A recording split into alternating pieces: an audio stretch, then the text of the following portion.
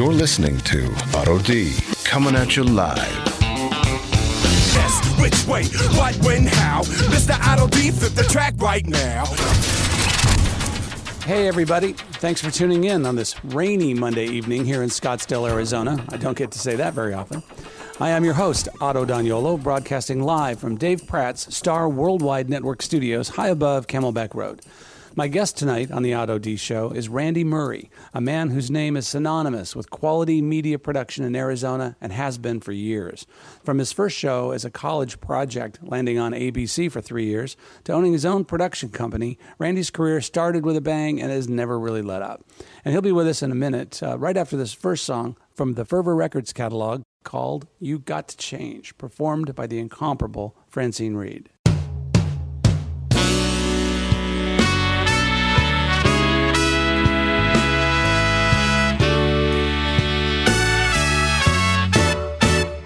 I know you're weary, baby. I know you're worn. Trappings of this life have your heart tattered and torn. There must be a better way. I know there's a better way. You've got to change. You've got to change. Change your mind. Change your mind. Start treating me right. 'Cause I don't wanna have to leave you behind. You've got to say what you're keeping inside. Speak from your heart. 'Cause we're running out of time. You used to touch my face and tell me all your dreams. Now you dream in a distant place, and your touch is out of the reach. There must be a better way. I know there's a better way. 'Cause you got to change. Change your mind. Start treating me right. 'Cause I don't wanna have to leave you behind. Don't push me away. I'm right by your side. Show me your heart. 'Cause we're running out of time.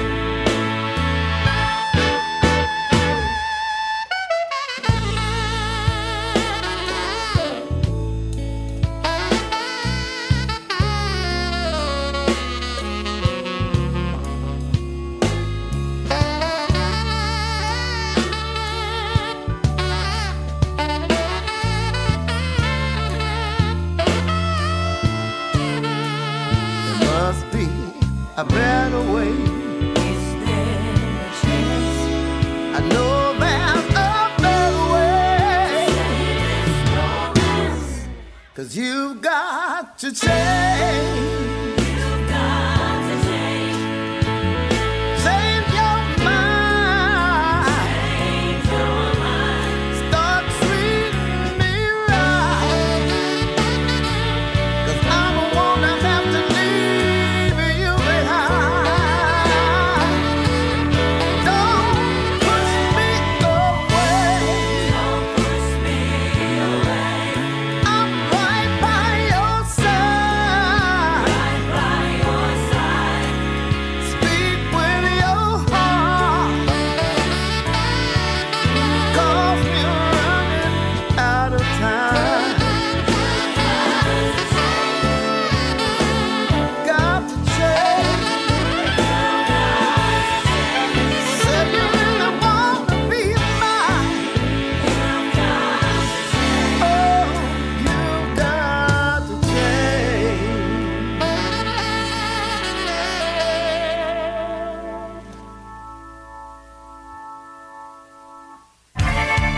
listening to Otto D coming at you live.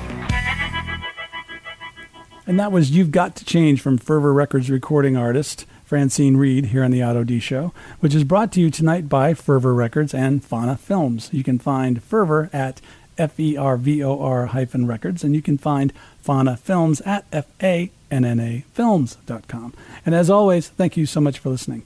And I'm excited tonight to introduce to you my guest, who has been a bigwig in this market for a long, long time. It's got an incredible story that I'm sure we can't cover. Randy Murray. Randy, welcome to the show. Well, thank you, Otto. And Thanks so don't much. you just love Francine? Oh, my gosh, don't I? She's fantastic. Are you familiar with Francine? Oh, yeah. We were young together in the business, sort of, when I was going to college, and she was playing the local bars, and I needed somebody to videotape. She was always willing. Really? Yeah, she was great. And, you mentioned Hans Olsen.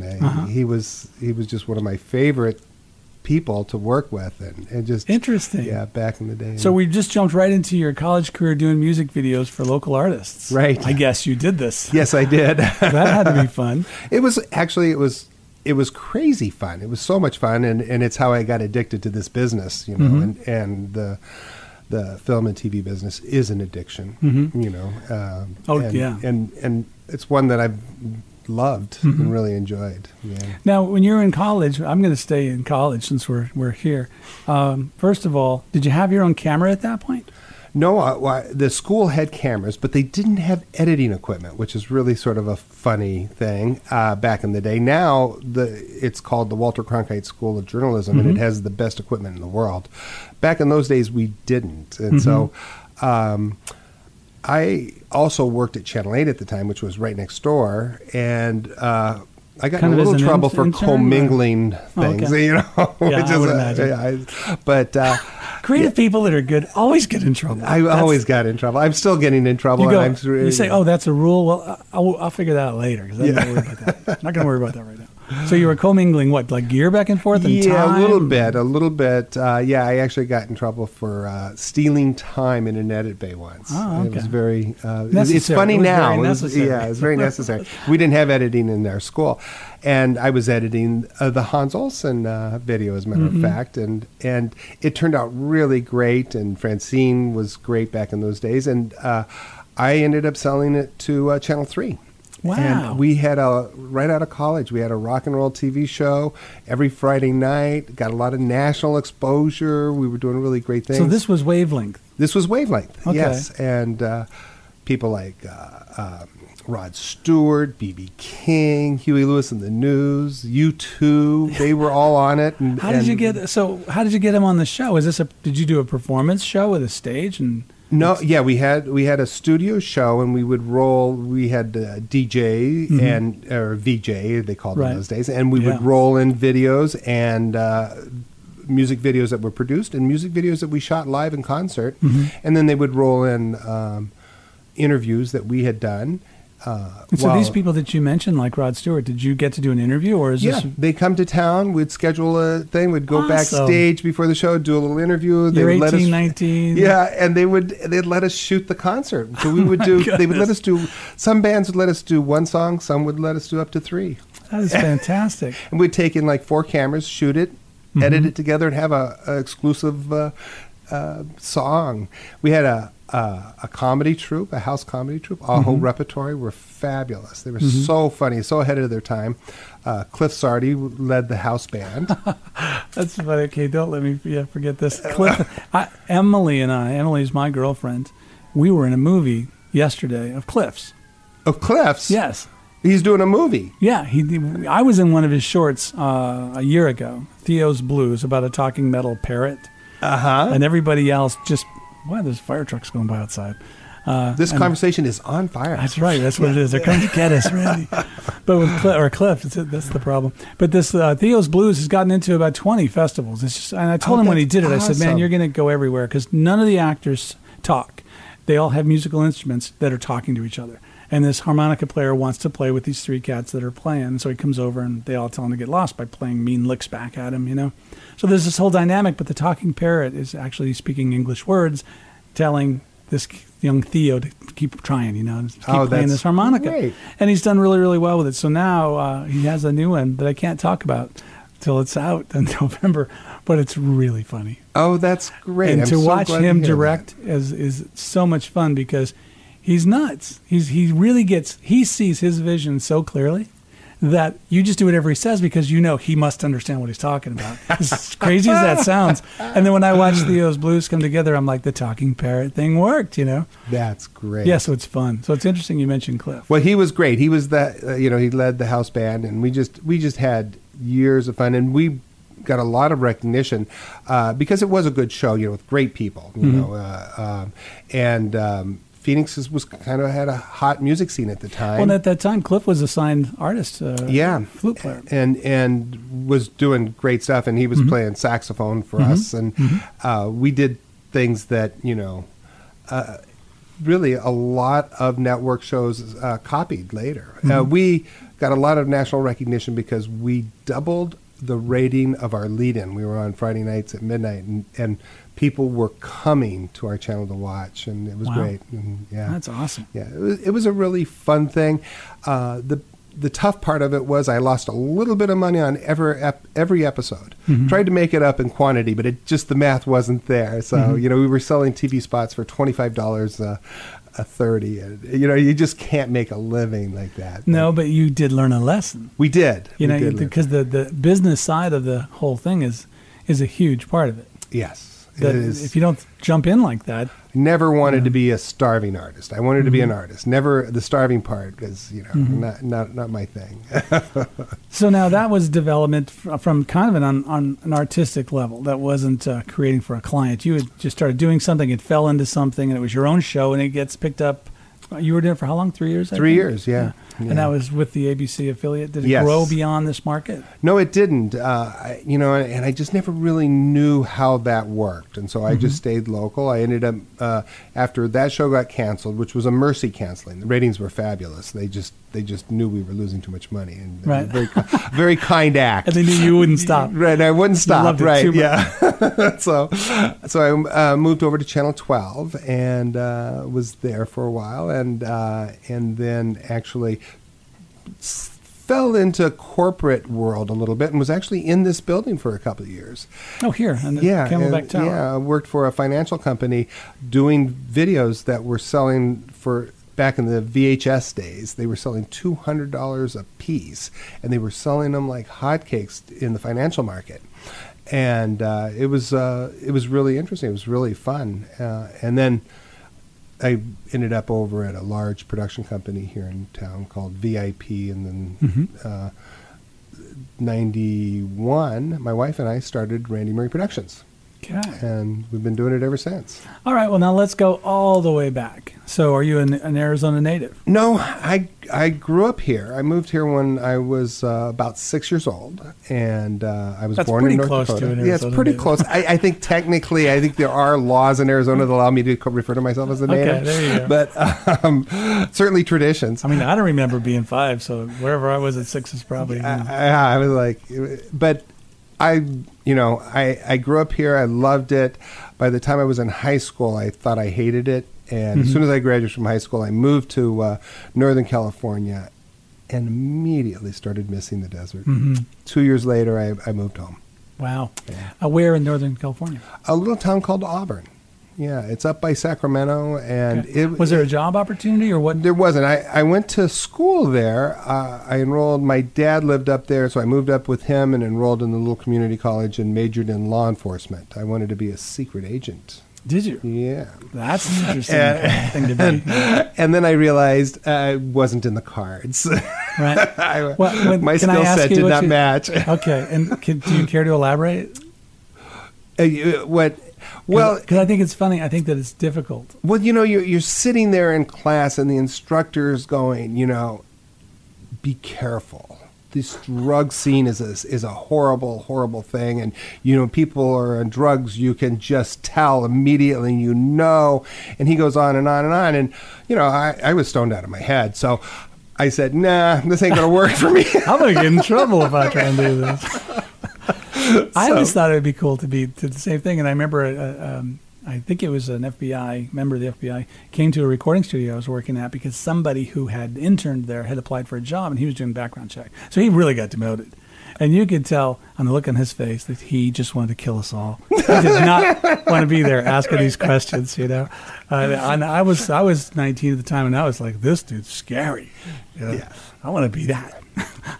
I thought it would be really amazing. But it's funny. I was literally struggling with what to do, and a friend said, you should look at TV production. I think you'd enjoy it. And so I went to talk to my counselor, and they go, well, the best school that you can get into for TV production is Arizona State. And I said, really? I want to go home. And I came home. Yeah. That's fascinating. Yeah.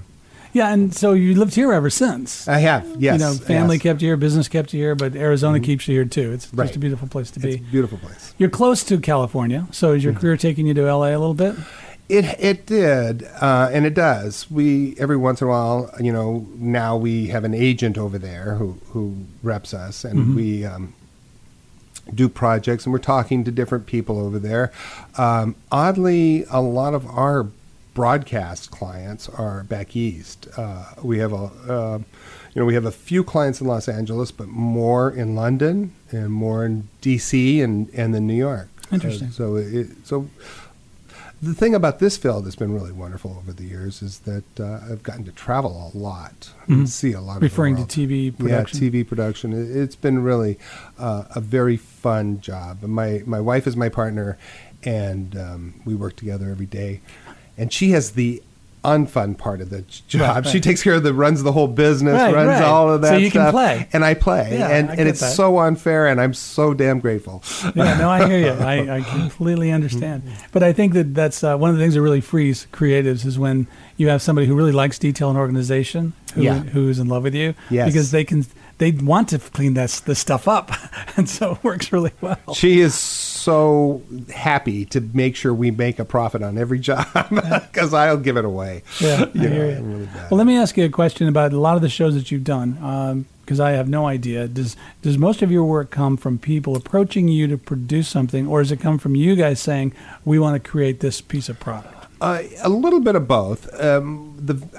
Probably the biggest group of our business comes from when people come to us and say, we have this communication problem or this message we want to get out, and we want it to get it out in a way that it gets noticed. And, can you help us? And so we come to it with a challenge, an objective in place, and we try to find the creative wrapping to put around the box, if you will, and make it make sense. And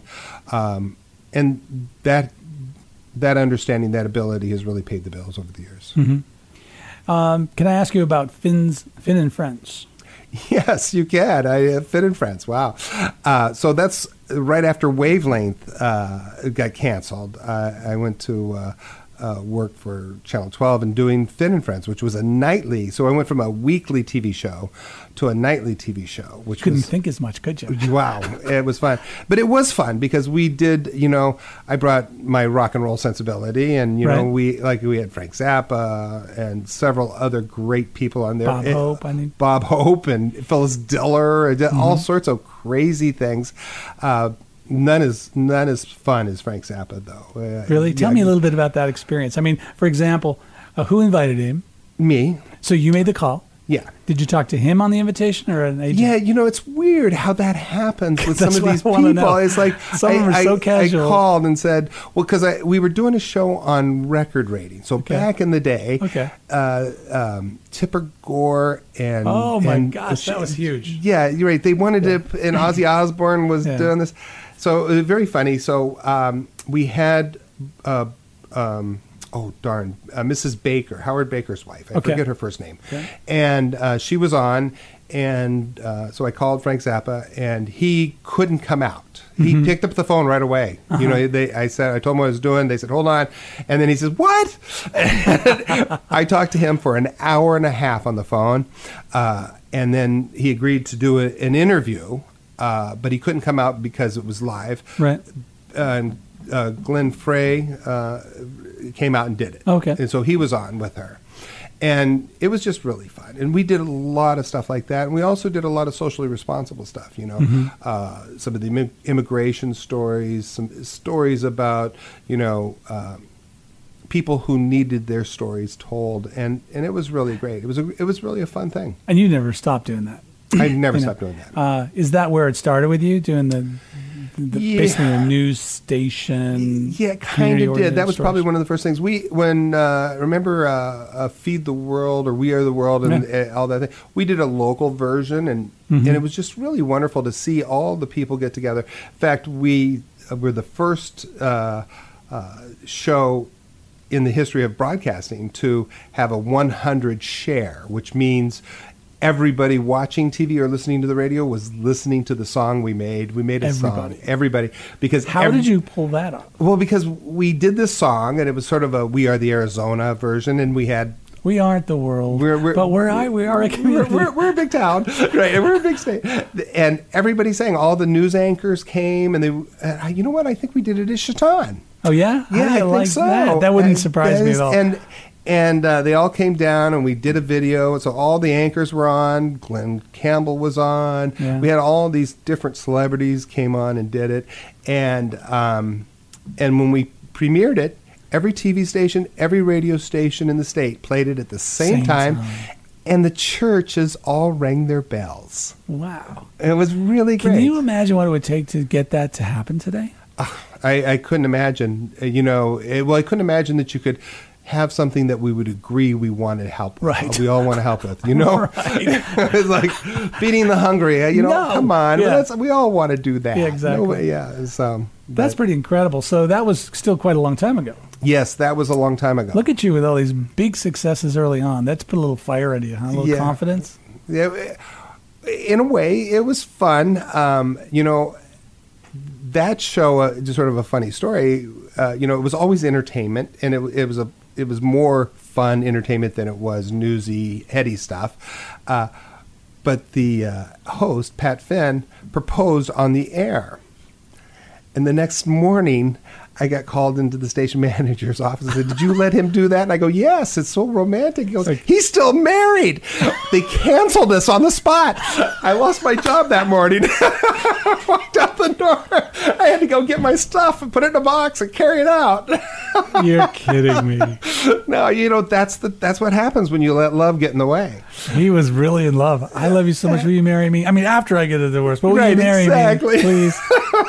Oh, I hope my wife isn't listening because I didn't want to tell her yet. That is, wow. It was so funny. And so you lost your gig. Yes. Because you were prosecuted for letting him do that. Let him do that. And he did tell me the divorce had gone through. I knew he was getting divorced. That's pretty wild. But he hadn't actually even filed. Well, it's funny. Stranger things can happen, especially in the entertainment world, because you deal with characters. You definitely Speaking of characters, I've only had a little bit of interaction with anchors because it'll be when something's happening in the studio or a record and they want to talk to me about it, and I'll go in, I'll be a guest or something, but they seem like they're fairly normal people. You've probably had a lot more dealings with anchors. Are they a little more leaning toward the artist side a lot of times? In news anchors you're talking about? Yeah, I've actually had a lot of fun with the anchors over the years. Mm-hmm. Some of them are a lot deeper than they appear, and some are a lot shallower. And it's funny because it's just like everybody else. Sure. But, I just good people typically, mostly. Yeah. Everyone I dealt with seemed like incredible people. Yeah.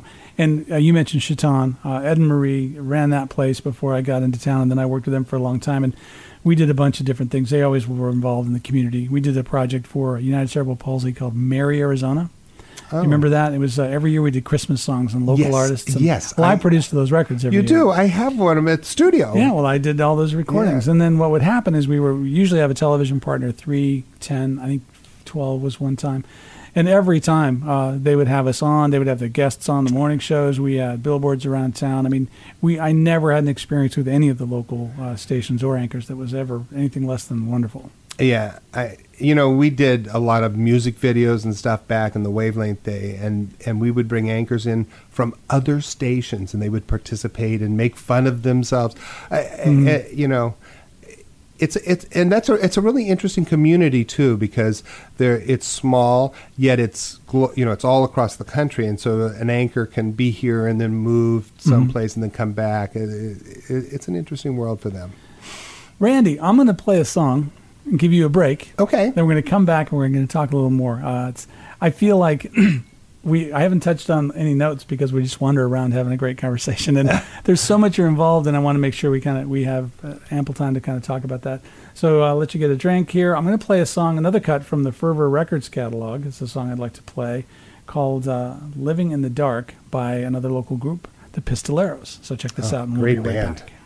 When your friends say they're worried, you better slow down in a hurry or you might not hear another word. They tell you you're failing, say you're just doing like wailing, but you know nothing about this world. Say you're not living who you are. Got a belly beating hard.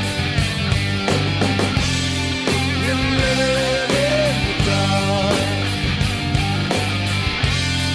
You're living in the dark.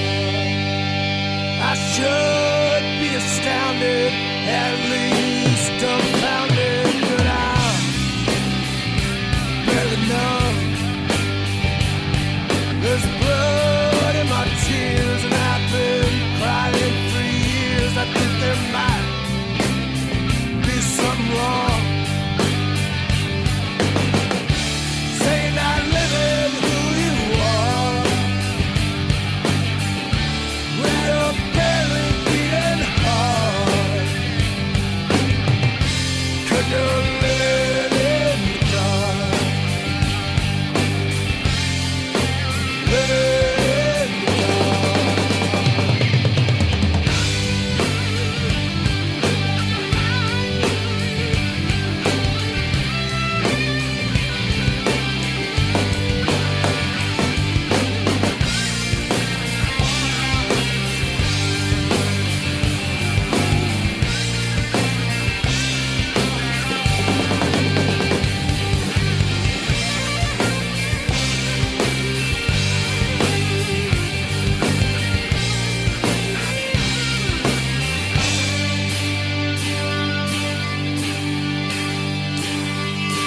Friends say they're worried, but they're not. Judge and jury, and they just might not be right. Not living who you are. When you're barely beating hard. You're living in the dark. You're living in the dark.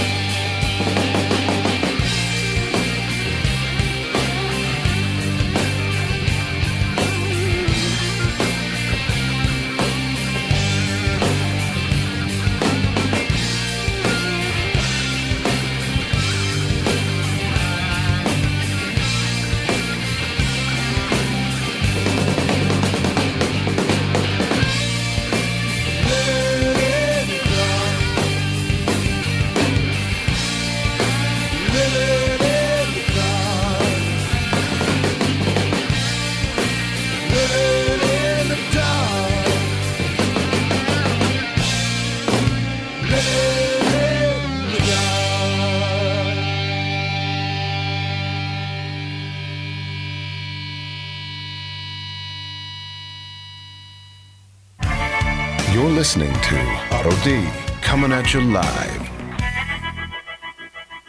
And that was Living in the Dark off the new Pistoleros record, which has been released by Fervor Records. So you can find that online from those guys. And I think, personally, that's one of their best records. Randy, are you familiar with those guys? Yeah, I love them. A long history of great bands in this town, just not enough support. That's true, and it's tough in this industry. These guys just released this record called Silver. So you'll have to check it out. It's their 25th anniversary of being a rock and roll band. I will do that. I'll head down to the record store. You know, I'd love to sit here and just talk about all the other music people that you might have known back when you were in school. I think that's fascinating. But you never picked up an instrument. Oh, I did. I did. They're great weapons. I have no musical ability whatsoever. Yeah, so my music teacher told me to go out for football. Interesting. That's a real show of support. Yeah. Well, you're interested. You have an interest in music, obviously, and musical. You enjoy listening to music. And I put music in so much of my work.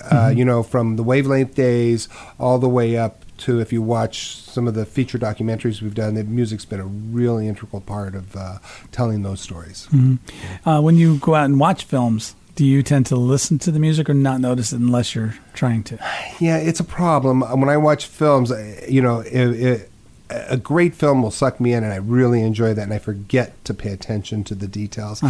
A mediocre film, I'm just a critic. I'm looking at technique and style, and even if it's bad, I'll look and pick up tips and things like that. That's interesting. Yeah. Now, you're on your bio. It says producer, writer, director. Yeah, and we haven't talked much about writing. When and how did writing come into your career path? Well, when I was in school, one of my instructors said, start journaling and write down things that are different about people, and doing that. And so it was a homework assignment, so I did it, and I never stopped, so I still do it. And now, what class was it, homework? This was a writings class it was in a writing ASU, class. yeah. Okay. And so I had been doing that for years and years, and I came up through the business through, I started as a set builder, and then I got into lighting, and then I got into camera, and then into producing and directing. So most of the money was in directing and producing, because you controlling the money, you made more. So I went that way, and it wasn't until I got into commercial production that I started exercising my writing chops. And I was so glad that I had been practicing all those years, and doing character studies and writing stuff. And it became fun for me. It became my recreation. And then when I was able to start charging for it, it was great. And it has really been the thing that has lifted my career the most. Because quite frankly, I'm a mediocre director, and I'm a really lousy producer. But I'm... Your clients might be listening. Well, that means that you have a very high mark. I do, right? But I've been very fortunate to really stretch creatively, and as a director, often it's because I got to write the script. I when you write something, you see it, and when somebody reads it, they don't necessarily see the same thing, and so it's really hard that way. But when I write something and then I go and execute it, it's just such a joy, and it's really, I love it, and I do a lot of writing these days. So most of the stuff that you've actually written and then directed, would that come down to the documentary pieces you put together? Well, the documentary pieces, which is a little bit different, it's a different kind of writing because you're trying to piece together a story. Right. And it's still, you do the same thing, only instead of going, I love these verses and these phrases and these elements of this story, how am I going to structure them in an arc that's going to engage an audience? Here you're doing the same thing in a documentary. You're taking bits and pieces that you have on tape, and you're going, now how am I going to structure them in an arc that's going to engage an audience? Which is a different writing exercise. It is a different writing exercise, and it's very much writing. And I was very thrilled to get a lot of compliments on my documentary structure work with this last Brill piece that's just gone viral, which was I'm just so tickled pink that this has happened to me. It just went viral. Boy, don't people like to hear that? Yeah. So tell me, what do you mean just went viral? Well, it's funny. I'll tell you the story. I have a client, a friend, and he's the campaign manager for a congressional candidate up in District 4, which covers a lot of rural Arizona, from Yuma to Kingman, Payson, and Prescott to almost to Florence. It's a huge area, very different, very conservative, and he's running as a Democrat. And the person he's running against is Paul Gosar, and Paul Gosar's siblings are a little pissed at him primarily because of some of the mean things he's been doing and some of the racist things he's been doing. And so found out about it. And I saw that in the news, like all 6 of them came out together publicly saying don't believe that. Right, exactly. He's not our family values. He's not representing our family values. And that's not good for his campaign. It's not good for his campaign. So we heard about it. Jay Ruby, who works for the campaign, reached out to them. I reached out to them. A group of us went up there, and then I directed these interviews, and these interviews were like hour and a half each with all 6 of the siblings, and it was just giving them a platform to talk, and they just poured out their guts. I mean, they just laid it on the line. And these 6 kids, they're adults, they're our age. They're articulate, educated, successful people who care about our country, and it was like a gold mine. When you're a documentary director, you find these things, and it's like, oh my God, this is amazing. These stories are just great, and they just poured them out, and then I got to bring them back, structure them in a way that was fun. And I just did it. It's just you do it so long, you just kind of come second nature. So I just structured them in a way that made sense. You hook them early, you keep them going, you don't give away the whole story, and then you throw a little twist, and you throw. And because it's such an unusual thing, it exploded. I mean, how long is the piece? Well, we did 25 little shorts. Most of them are 30 seconds long. Some are 60 seconds, and a couple are in the 2-minute range. And people are just going berserk over them. I mean, it was on Jimmy Kimmel, Jimmy Fallon, Stephen Colbert. Now, when you say on, you mean they actually maybe played one and then talked about it? Or just they played... Jimmy Kimmel redid the commercial. He redid the ending. He had actors playing the parts of the congressman and all of this stuff. Wow. Stephen Colbert had a guy playing Paul Gosar going, God, my sisters and brothers are so right. I am awful. And it was just hysterical stuff. And so all these skits are happening, and it was... So here's a really funny story. I have a guy who works for me, and he was preparing the spots, and he's going on vacation, and he prepares the spots on Friday night. He gets on a plane Saturday morning. He flies to Iceland, gets on a boat, and goes up to the Arctic Circle. He gets into the hotel. He walks in, and there it is on the air. He's like, I can't get any further away from my work, and there it is. That's viral. That's pretty quick. That's pretty viral. Yeah, so how many views have you guys had online with this? So I was told, and this was by the campaign. They track this stuff. They called it impressions. So this counts all the people who are watching all those different TV shows and stuff. Oh wow, 5 billion. 5 billion. That's good. I was like, I Does can't it say even Randy understand. Murray Productions in the corner of every one of them? I wish. If I could just have like a little bit. No, we want to watermark all those. Yeah. Well, that's pretty exciting. It's a real feather in the cap anbut it's really fun. And it was, I would imagine the presidential campaigns would be calling next. Yeah, I don't think so. But it is fun because it was a fun story to tell, and everybody on the team did a really great job doing it, and so it went crazy.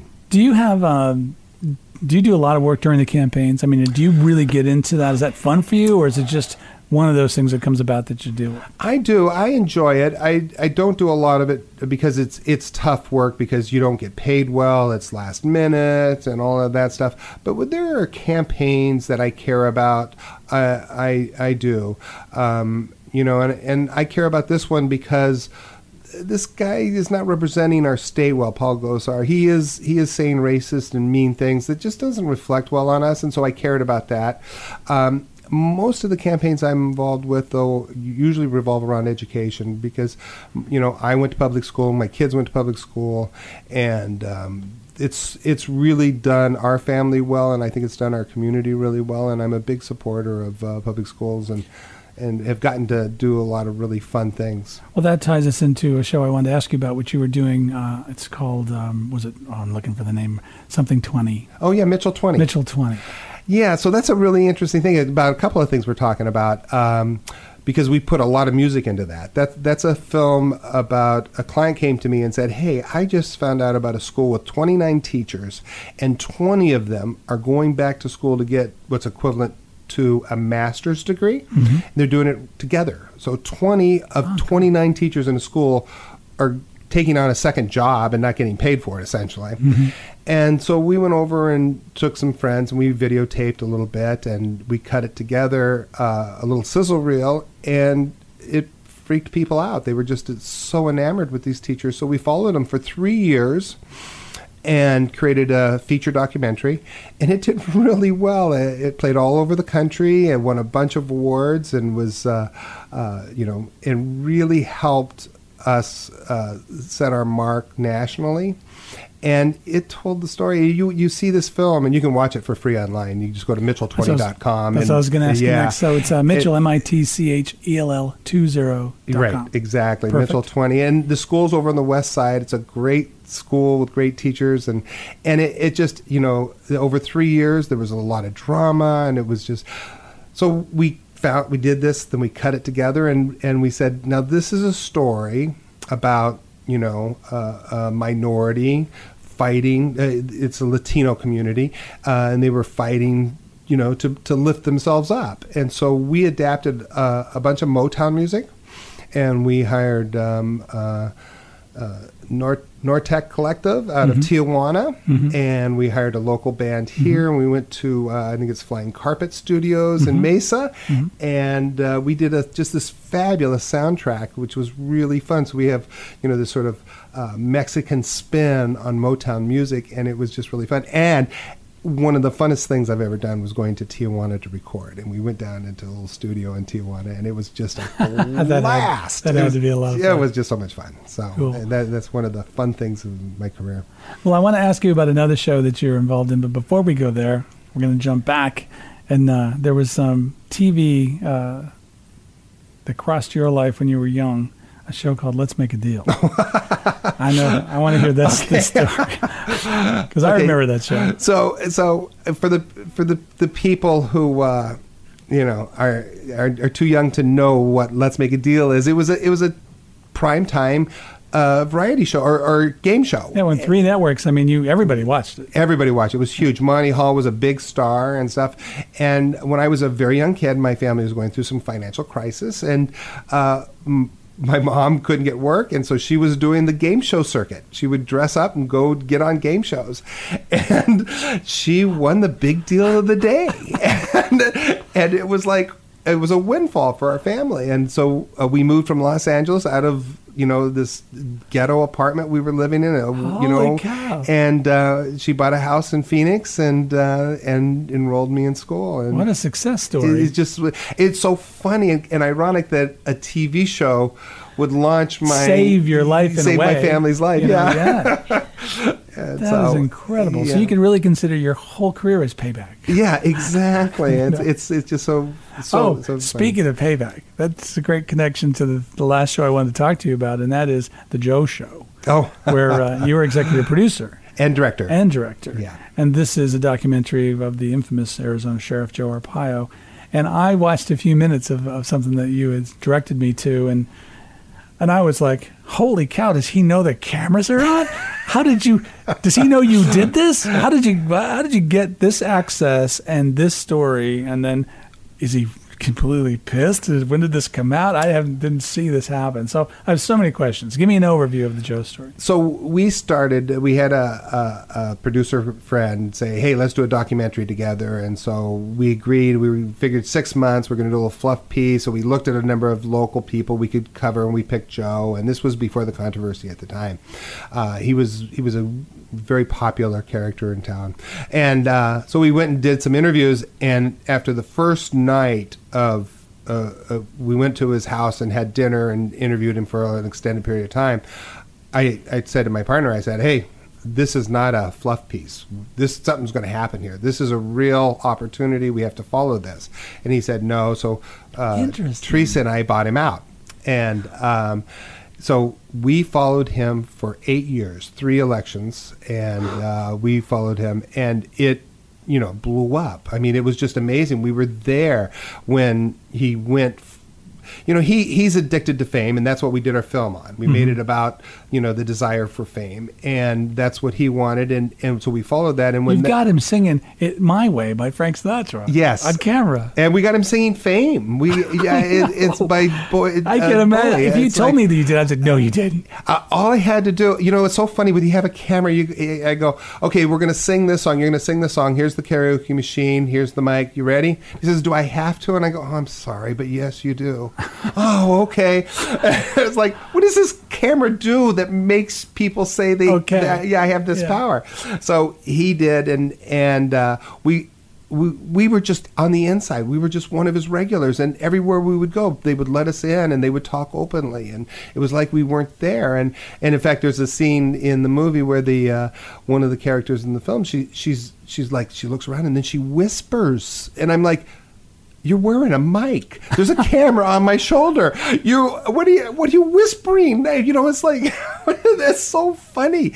And it just, the things that they said and did, it was just incredible. And then immediately when the film came out, he lost his next 2 elections. Yeah. Yeah. Well, when did his camp, I guess is the best way to put it, first see anything that you were shooting? At the end. I didn't show at the him end of 8 years. At the end of 8 years. Well, and then 2 years of editing. It was 2 years of editing after that. So it was a full 10 years. And so I brought them in halfway through the process. Well, you weren't in the same room when they watched this. I was. Halfway through the process, the sheriff came to me and said, "Are you doing a hit piece on me?" And after 5 years of being filmed, exactly. And we're like, we haven't decided. There's so much we can do. So much. We can do so much. And I'm not a Michael Moore or far right, far left. I respect my audience, and I let them make a decision. And I just tell the story, and that's what I did with the Gosar family too. I just let them talk, and that's it. The truth is really much more engaging than anything I could write, and I said to him, I go, no, I'm not doing a hit piece, but boy, I think you are. You're screwing this up, buddy. And he didn't understand what I was saying to him. Yeah. And when it came out, and he sat in the theater, it was just him and I, and we had a couple of cameras. And I always thought the steam out of the ears was a cartoon thing, but it really came out of his ears. He was so pissed. He was so mad. He didn't talk to me for 6 months. And then as soon as I was on the news, plugging the film, because it did really well for a documentary. Right. It played all over the world, and it just did really well. We were very fortunate. As soon as he saw me getting news, he was like, he called my cell phone and said, "How come you're on the news without me?" Yeah, it's our movie. It's our movie, I'm right? The star. And so he plugged this movie that just bashes rips him apart. Yeah. My goodness. And that's his addiction to fame. Yeah. It's appropriate. Yeah. But when I was watching it, and it seemed like the camera's under a newspaper on somebody's arm, because I couldn't believe what I was hearing people say. It's just one of those things that after a while people don't see us. Then you get to see them. You really get to see them when So if you remember the scene where they're plotting and they're talking about Obama's birth certificate, and they're openly saying this is stupid. We know it's a real birth certificate. He was born in Hawaii, and they're going, and we're only doing this for the money. We're going to make a lot of money and all of this stuff, right? He's saying that. Well, we were there. That was a 2-hour meeting. The first 40 minutes was him talking to the camera, and all the same things over and over and over. And after he got tired of talking to the camera, he started talking to other people and forgot we were there, and said the most incredible stuff that was so insightful. And you should see an audience in Europe watch that scene. They flip out. His career is pretty much over, and it's a sad thing, because like my business, it's being an addiction that I've already confessed to. His business, being in front of the camera, is also an addiction. Yeah. And he suffered from very bad side effects from his addiction. Wow. Well, I would like to spin a song, but we only have 9 minutes, so maybe I'll save a song for the way out. I want to just mention a couple things. Randy Murray, that's MURRAY, productions.com is probably one of the easiest ways for people to get a hold of you. Yeah, quickly. That's a great place. You can see lots of information on the website. They can go there and check it out. You are in charge of a film community initiative that I want to talk about. Thank you for bringing that up. Yeah. I'm working with the Arizona Film and Media Coalition, and we're trying to bring back film to Arizona. There's a film out right now called Arizona. It was filmed in New Mexico. The film about the firefighters up in Prescott was filmed in New Mexico. The film about the kids in West Phoenix who beat MIT in the robot competition was filmed in New Mexico. 310 to Yuma was filmed in New Mexico. I mean, come on. Yeah. And it's because the politicians in other states and other countries are putting their thumb on the scale, and they're stealing our business. And there's a group of us filmmakers we're going to stand up, and we're going to go to the government, and we have figured out not to look back, but to look forward and try to do a program that the government can get behind, that conservatives and liberals can all get behind, and say, this is the smart way to try to position Arizona in the film community, and we're doing that. And if you want to help us out, go to the Arizona Film and Media Coalition's website and get on the mobilization list. There's a button. You just click on the thing, you sign up, and we will send you information. Do you know the exact website URL, or should I Google it real quick? Yeah, Google it, because I do know it. I just couldn't tell you what it is. It's like my wife's phone number. I have no idea what it is because I go there all the time. And right. I never... Now, it's a coalition, is it not, of organizations? I know the APA is in support of what's happening. So APA was one of the founding things on it. And APA is an organization, and it has a different tax status. Right. And they support and educate the community. We lobby. So APA is about, professional development and that kind of thing, and it's a very important organization, and they're one of the member associations of in the coalition for Arizona Film and Media Coalition. My eyes aren't good enough to read that. Can you read that? Yeah, right I there? can. It's azfilmandmedia.org. azfilmandmedia.org. Thank you very much. And then you say there's a button there, simple button, just to click to join. Right in the middle of the coalition. page, and you join the button. Yeah, right there, and it says, you get on the mobilization list. Mobilization list. Now, what is it to be on the mobilization list? So when you're on the mobilization list, we'll send out something and say, call this politician. You live in this district. This is your representative. Send them an email and either cut and paste this sentence or write something that's similar, and that's it. So you're on the list. One day you'll get a little note. Oh, okay, boom, you do it. 30 seconds later, you're done.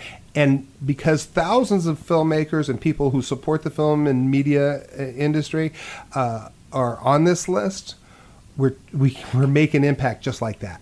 I was going to say, I was at the thing a couple of weeks ago at Sun Studios. You were on the panel, and it was kind of surprised me to hear you state that you had spoken to a representative who said, "Oh my gosh, I got 6 calls about something that kind of made them change their focus and pay attention." And I thought, if you only need 6 people to reach out, no one's reaching out. We just need to get together. Nobody's organized it, and that's what we're doing. There's a really great board, and we've got a really great committee, and we're getting organized, and we're doing this, and we're just tired of not having leadership in our industry and not having the representation down at the state capitol. And so we will.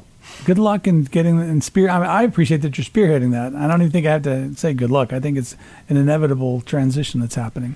It's fun because we are doing it right, and the politicians are really responding. I mean, they're digging it. They like this sort of grassroots thing happening. And I think really, if you represent a body of people, you'd like to know what they think. And you can't pick up the phone and call them because they're busy. When people assemble and come to you saying, these are our concerns in our business, I think they'd love to know.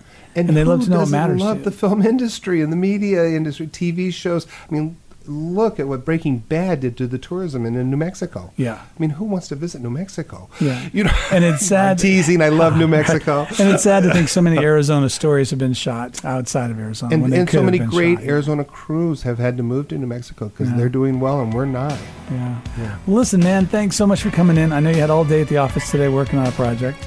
So I'm just glad that you took the time to come in and talk with me today. Well, thank you. It's always fun to, walk down memory lane. Thank you very much, and take care.